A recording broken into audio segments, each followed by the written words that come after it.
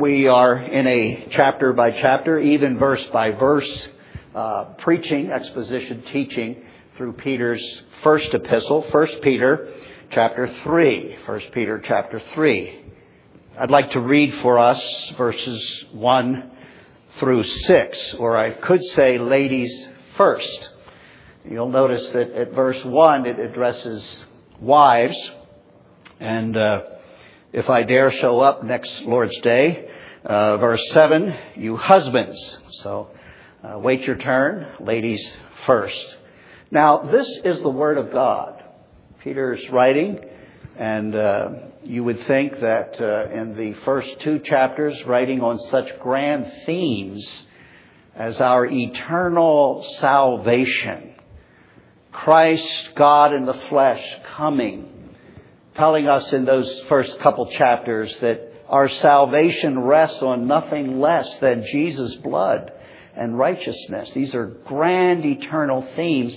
And then all of a sudden, marriage becomes an issue.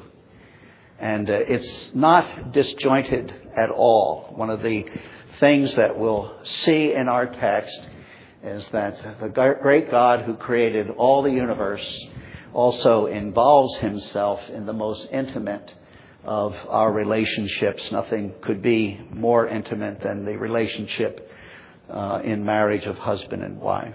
Verse 1 of chapter 3, in the same way, you wives, be submissive to your own husbands, so that even if any of them are disobedient to the word, they may be won without a word by the behavior of their wives, as they observe your chaste and respectful behavior. Your adornment must not be merely external, braiding the hair, wearing gold jewelry, or putting on dresses, but let it be the hidden person of the heart, with the imperishable quality of a gentle and quiet spirit, which is precious in the sight of God. For in this way, in former times, the holy women also who hoped in God used to adorn themselves, being submissive to their own husbands, just as Sarah obeyed Abraham, calling him Lord, and you become her children if you do what is right without being frightened by any fear.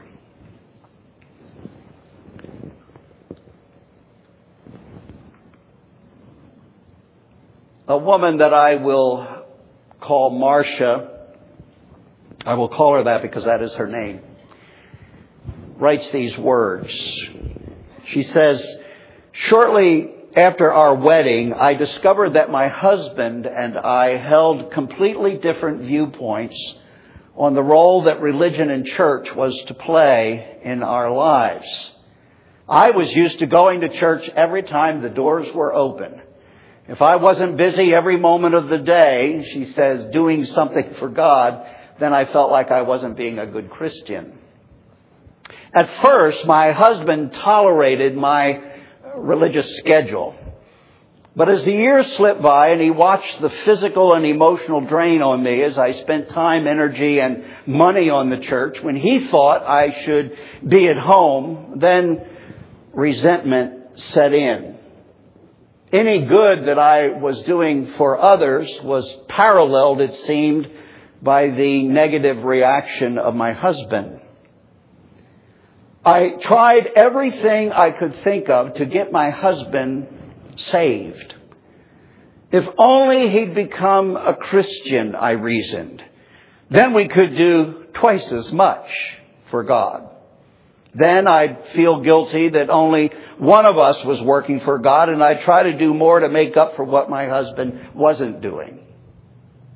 As time slipped by and there was no change in him, I began to feel the loneliness and, yes, the shame of being married to a non-Christian. Oh, I'd smile as I sat in church and tell people I was just fine, but inside I was crying and no one seemed to understand. There were times when it was acutely painful for me to live as a single in the Christian life. Like when the doctor said I needed surgery and I couldn't go home and say, honey, pray with me. Other times when I'd be reading a passage of Scripture and some special truth would leap right off the page. Without thinking, I would turn to share it with him, only to be met by a frown, and then the joy died on my lips and the story untold. I was married, but when it came to spiritual things, I was definitely single. Throughout our years of marriage, I've made innumerable mistakes, learned many lessons, and matured spiritually. At first, I thought I was alone with this dilemma. But I've learned that I have unknown numbers of spiritually single sisters and some brothers who are facing these same problems, experiencing the same questions, and yes, even making some of the same mistakes. Marcia writes, now after more than 20 years of marriage, hundreds of discussions over countless cups of tea, I've attempted to put some of what I've learned on paper. That's why she's writing. Other women, just like me, have gleaned some vital truths that have given us a better perspective for our lives. What it is to live with and love one who is lost. Now, we have something more than a potent cup of tea. My personal drink would be coffee. And our own ability then sometimes to just share our own experiences in these things. We have something much greater than that.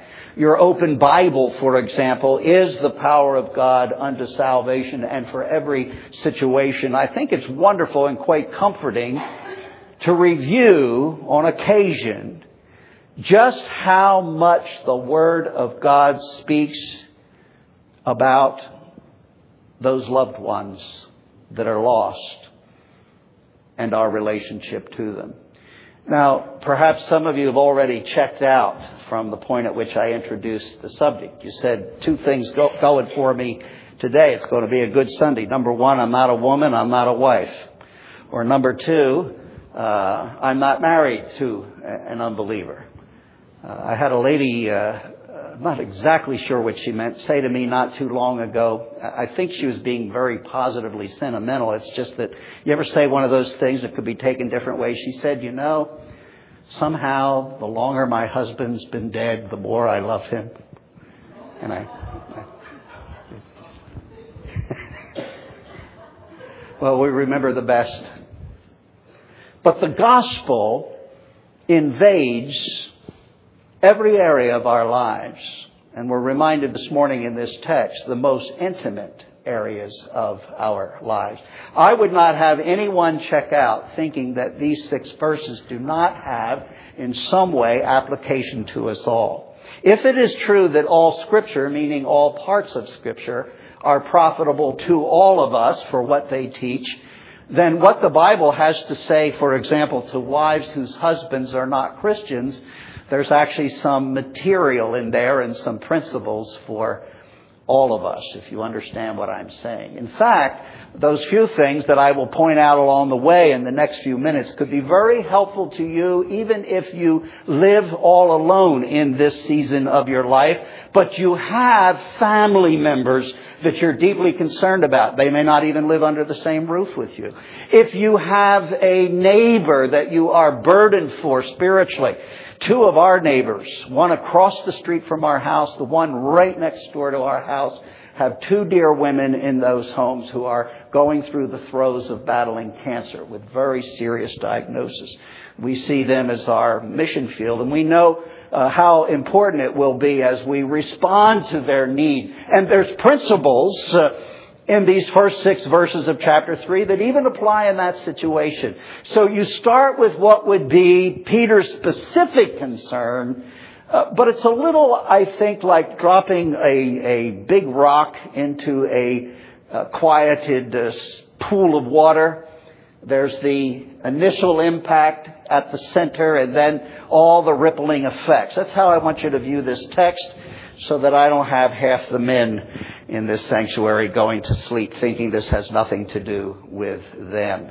But all the way back to the center point at which that rock hits the pond, and specifically on the issue of marriage, I want you to see that throughout the Scriptures, and in this text in particular, apparently marriage is God's business. Politically, we sometimes hear various interest groups fighting to keep the government, they'll say, has no business in the bedrooms of America. You've heard that kind of thing. But I want you to hear something else just as clearly. God has every business, even in the bedrooms of His people. I could turn you, but we don't have time, to portions of Scripture that specifically address the sexual, can't get more intimate than that, the sexual relationship between a husband and a wife, and a responsibility for that before God. That'll be for another sermon. Thank goodness. But there are at least let me give you three biblical reminders in general before we look at the specifics of the text. I'll do this rather briefly. I want to say to all of us who ought to be particularly sensitive to our brothers and sisters everywhere, in every kind of circumstance in which they may find themselves. If this has never been your trial, if this has never been your test, you are indeed blessed. But never minimize the anguish of those who live in this specific kind of situation. That there would be one spouse and only one, though two living under the same roof, that has a relationship to Jesus Christ. It can be an anguish and an agonizing, lonely experience, as you heard the woman speak that I just read comments from. We who are especially blessed in this area need to see the grace that is necessary to keep encouraging those who live in a marriage partnership but live a single Christian life. Or, as I said, this would apply more broadly. I know some folks in our own congregation, and they would tell you they are the only Christian in all of their family relationships. There's an anguish to this. Listen to what the Apostle Paul says in Romans 9, 1 through 3. Don't take the time to turn there. I'll read it. But listen to this heart of a man who cares about his relatives outside of Christ. Paul says, I am telling the truth. I can almost see him putting his hand up, or maybe on a scroll. I am telling the truth, he says, in Christ. I am not lying. My conscience bearing me witness in the Holy Spirit. And here's what he says. That I have a great sorrow and unceasing grief in my heart. Paul, what could be making you so incredibly sorrowful? He said, I could wish that I myself were accursed, separated from Christ for the sake of my brothers, my brethren, my kinsmen. And if you think he's only talking about unsaved mankind or unsaved Jews in general, some have missed this in the Romans 9 text. Listen to the whole verse. I could wish that I myself were accursed, separated from Christ for the sake of my brethren, my kinsmen. That would have been enough. But he says, according to the flesh. It's really a way of expressing, I'm talking about my own blood relatives outside of Christ. It is a sorrow, and we ought never to minimize that and pray and encourage those in such a situation. Secondly, never cease.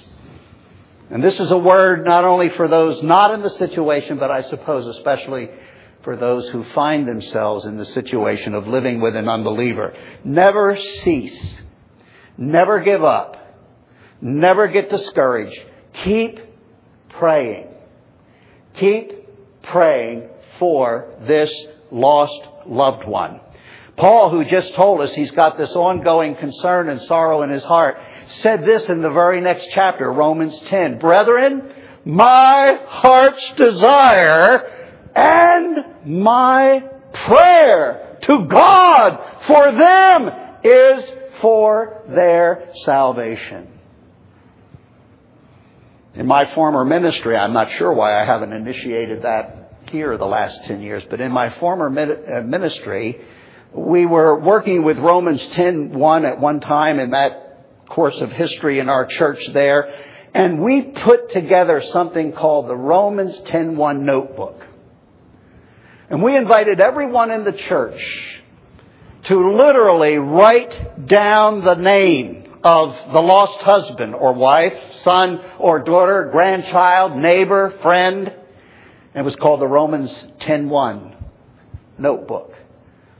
A notebook of names. And what we were saying is our heart's desire and our prayer to God is for their salvation. Every name in this Romans 10:1 notebook is a name that we will not cease to pray for, that God in His grace might be pleased to open their eyes and give them faith to trust in Christ. You know what one of the thrills was over the years?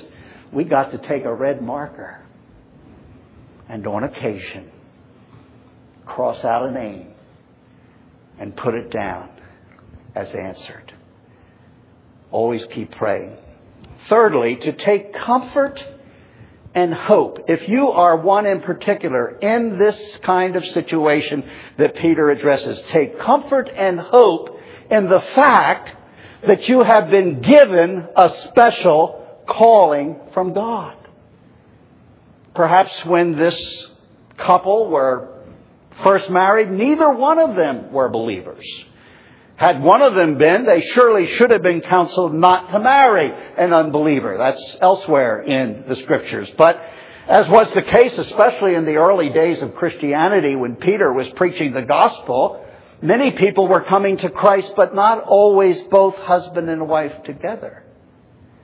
And so she finds herself in that situation, and the Scriptures would want her to know, and we need to know, that there is a special calling upon that Christian who lives or is closely related to the unbeliever they're concerned about. Listen to another text of Scripture. I refer to 1 Corinthians chapter 7 and verse 14. Listen to this. It's a curious verse. For the unbelieving husband, Paul writes, is sanctified or set apart in a special way. That's what that word literally means. The unbelieving husband is set apart in a special way through his wife. And were it the other way around, the unbelieving wife is sanctified, set apart in a special way through her believing husband. Now what that means is that an unbeliever abiding, let's face it, under the same roof with a believer is in a very unique situation in terms of how God works His plan of salvation. There's Scripture evidence that God looks at a marriage where only one is a believer in a special way set apart for this particular ministry.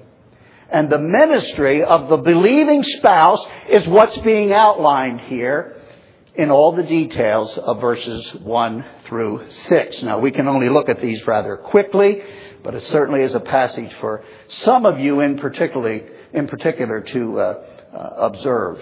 Now, typically what happens, especially in our culture, and with the advance of a feminism that has pervaded the thinking and even the lifestyles of so many today, even Christians come to verses 1 through 6 addressing wives and get no further than this word submission. In the same way, you wives, be submissive. What'd say? What? Submission. And if that were not enough, it is repeated again In this way, in former times, the holy women also hoped in God, used to adorn themselves, being submissive to their own husbands, and gives the Old Testament example of Abraham's wife, her relationship to him as something that is to be modeled in the marriage relationship. Well, I could dedicate, you all know, a whole sermon, if not a sermon series, on this one word so many get hung up on when you address the issues of Christian marriage, this idea of the wife submitting to the husband. But I can't take it all apart for us this morning, and it isn't even really Peter's purpose in the text. So if I'm going to be faithful to a verse-by-verse exposition of God's Word, I can't give a separate marriage seminar here except to give you the quick answer.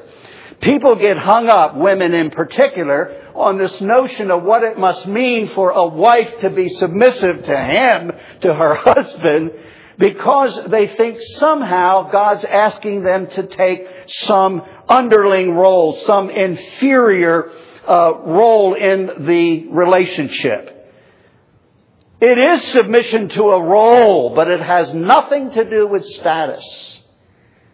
When it comes to the gospel of our Lord Jesus Christ, listen, there is neither male nor female. And all of us stand quite equal in the sight of God, male and female created He, them. But this is a God of order. If things are going to work according to God's plan in this universe, everything needs to line up with its purpose and design. God has a role for the man, and come next week, and He has a role for the woman, and stay here for the rest of this message, and you may begin to see that these are actually very beautiful things. I would simply say a whole lot by saying very little and giving you a picture that may be worth 1,000 words, so you can get unhung up, ladies, about this word submission.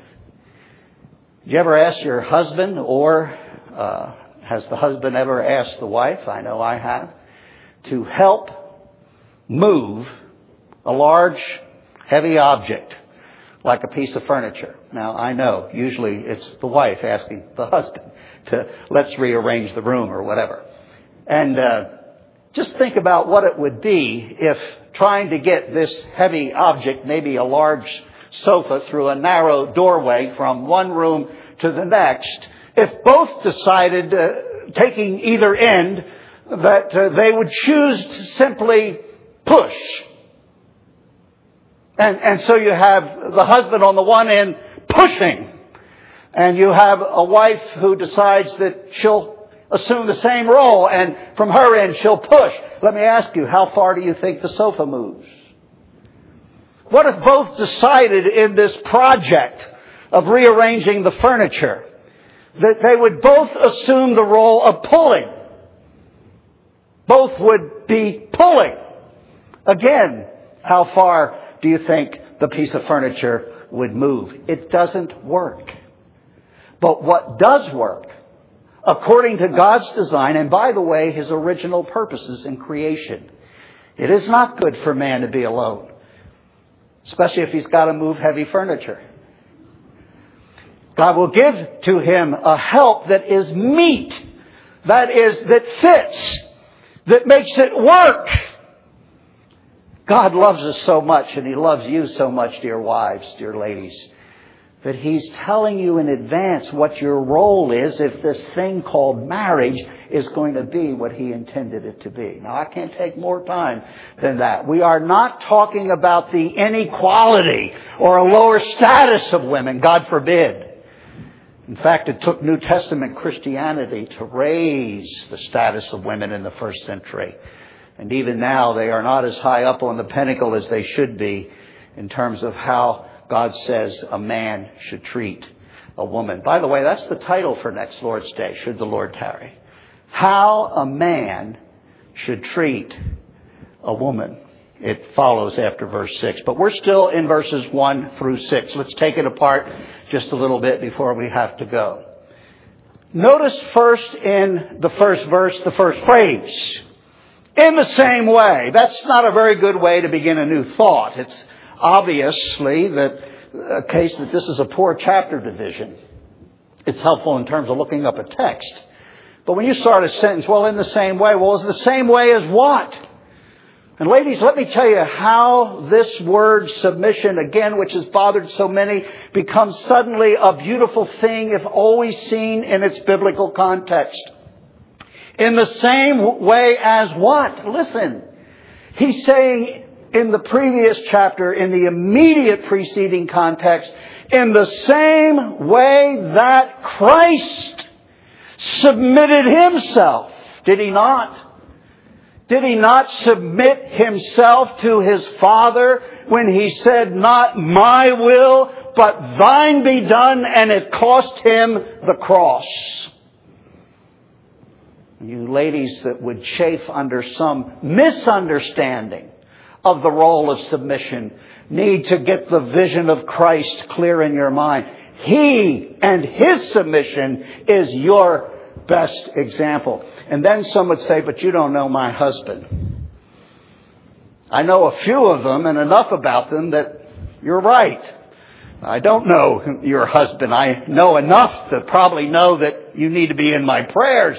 That's for sure. But see what it's saying again. Come back to verse 1. In the same way, you wives, be submissive to your own husbands. But come back up to verse 23 that precedes it. Verse 23 in chapter 2. Again, Jesus is the example. Look at his example, dear wives, especially if you are living with an unbelieving husband. While being reviled, you say, you don't know my husband. You don't know how he speaks to me. You don't know how he treats me. Well, I know this about Jesus, your example. That while being reviled, he did not revile in return. While suffering, and let's face it, some women and some men, some wives and some husbands suffer in marriage relationships because they are not under the lordship of Christ. But Jesus, while suffering, uttered no threats, but kept entrusting to himself to him, that is his Father, who judges righteously. And I'll remind you in the next verse, he tells us he did all that submitting simply so he could bear our sins to the cross. Were I a wife and not a husband, I would say to you with some confidence and boldness this morning, I should see Christ submitting himself and not chafe one bit at having a similar role for what God has designed marriage to be. And then it says, so that if any of them are disobedient to the word, that's Peter's way of saying they haven't obeyed the gospel. I suppose you could include in this that this husband maybe he's been born again but hasn't come very far in the graces and isn't bearing much of the fruit of the Spirit. He's living in disobedience to God. That's possible any day of the week. It's saying to the wife, they may be won. These disobedient husbands, they may be won. Now, what's amazing, and I think this is harder than submission, is that they may be won without a word. I think I would rather ask women to learn how to submit than I would want to ask my sisters how not to speak or just to be quiet. I think that's a bigger challenge. But he says they may be won without a word. By what? By the behavior of their wives. It's living out the Christian life in the marriage. And not just with a husband, but perhaps with a son or a daughter that is also outside of God's grace. Or with that family member, a parent or a neighbor. Again, keep the ripple effect in the pond picture. These principles apply specifically, but they also apply very specifically and in a general way as well. Verse 2, as they observe you are chaste. That word chaste there, by the way, in the Greek is the word for saint. I just love it when a man will tell another man, sometimes I'm that man that a man is talking to, and he'll say something like, you know, my wife is a saint. I actually have a close friend in my life, very close friend, who is not a believer. He's a man, but he will say to me, you know, my wife is a saint. And because I'm as close to her as I am to him, maybe more so because she's a member of this church and in my flock, I can always say to that unbelieving husband, you're right, she is a saint. She has been set apart by God's grace. And what you call being a saint is her simply living out in her behavior. Her respectful behavior, verse 2. That he says in verse 3. We must move along quickly here. Your adornment must not be...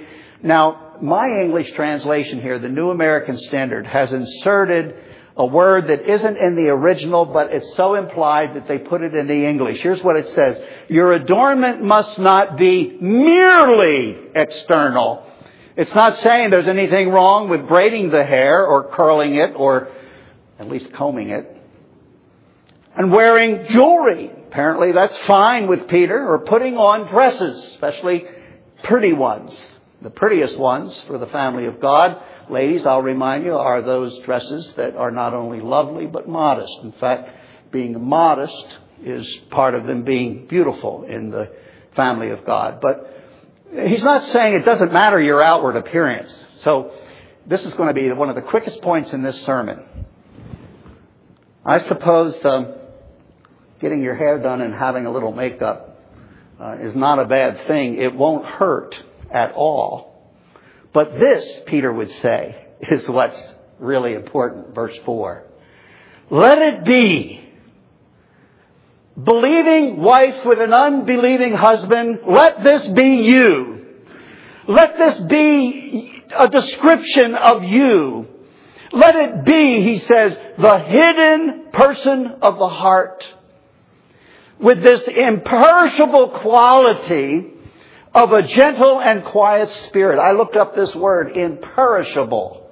An imperishable quality to this believing wife who's living with an unbelieving husband. You know what it literally means in another context? It could mean it doesn't wrinkle. It doesn't grow old.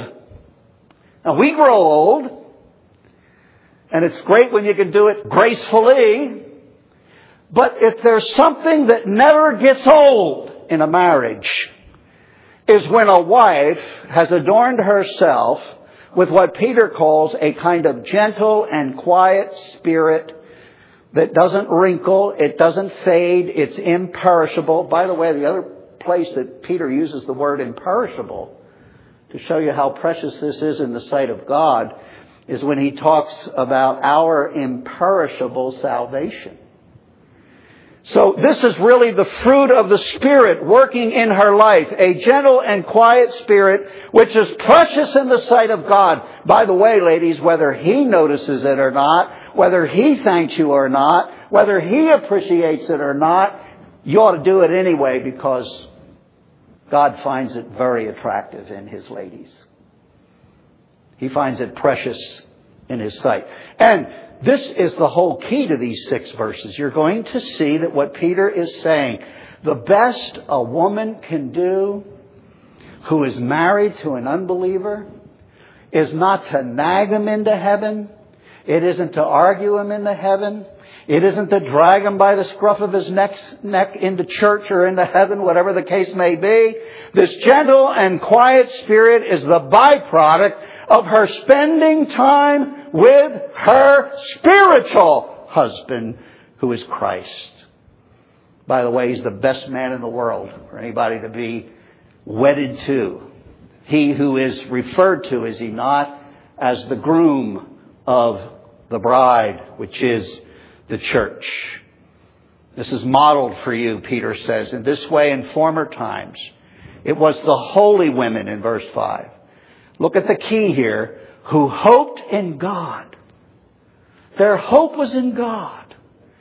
I'll tell you, ladies, if you put your hope in your man, in your husband, well, just be ready for all kinds of disappointment. But these women modeled what it takes to love one who is lost They hoped in God. And they adorned themselves with God's role for their marriage. They submitted to their own husbands. And this is spelled out just as Sarah obeyed Abraham, calling him Lord.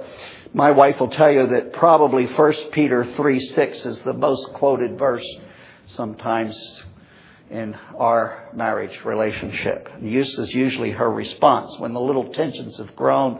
And I mean this all with good humor, and she knows it. And I'd say, Sarah is your example, and she called Abraham Lord. And you know what Diane says? She says, oh, for Pete's sake. But you see, Abraham was not such a prize either. Sarah, let's tell them you're my sister and not my wife. Boy, there's a real knight in shining armor, isn't it? The father of faith, yes, an example of so much that is right and good. But he wasn't much of a husband. You ought to read the relationship that existed in the marriage between Abraham and Sarah, and you'll wonder, how in the world did she ever submit to this man?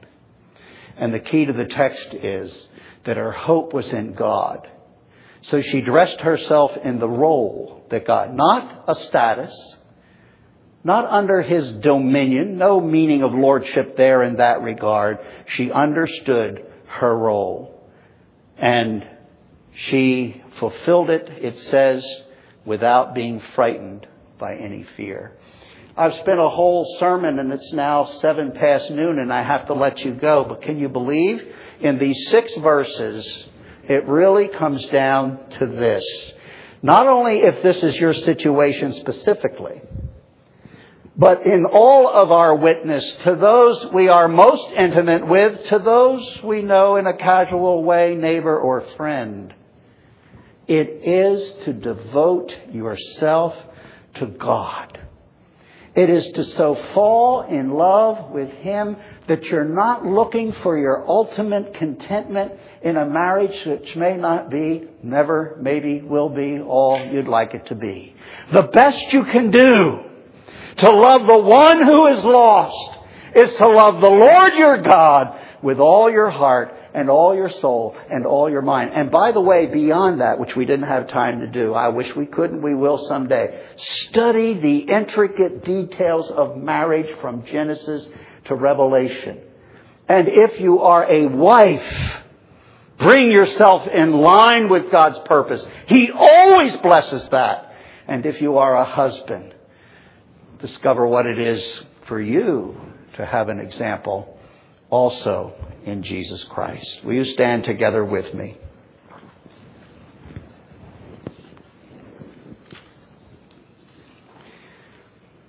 When we're dismissing, the instruments are going to be playing for us the tune of a great gospel song.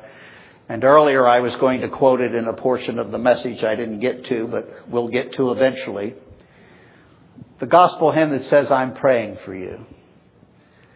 And remember, one of the points was to pray without ceasing and pray with a certain agony in your heart for those you love who are lost. God ordains prayer. Listen to these words. I have a Savior. He's pleading in glory. A dear loving Savior, though earth friends be few. And now He is watching in tenderness o'er me. And then this expression, but oh, that my Savior was your Savior too. For some of you, you must live with that ongoing desire until Christ may be pleased to fulfill it. Oh, that my Savior, ladies, you'd be able to say, would be His Savior too. And God will honor your faith. Let us pray. I bid you now go in the grace of our Lord Jesus Christ. Rest in the arms of His love. Pursue holiness and know that your faith and hope are in a living God and that He will accomplish all that concerns you for His glory. And all of God's people said, Amen.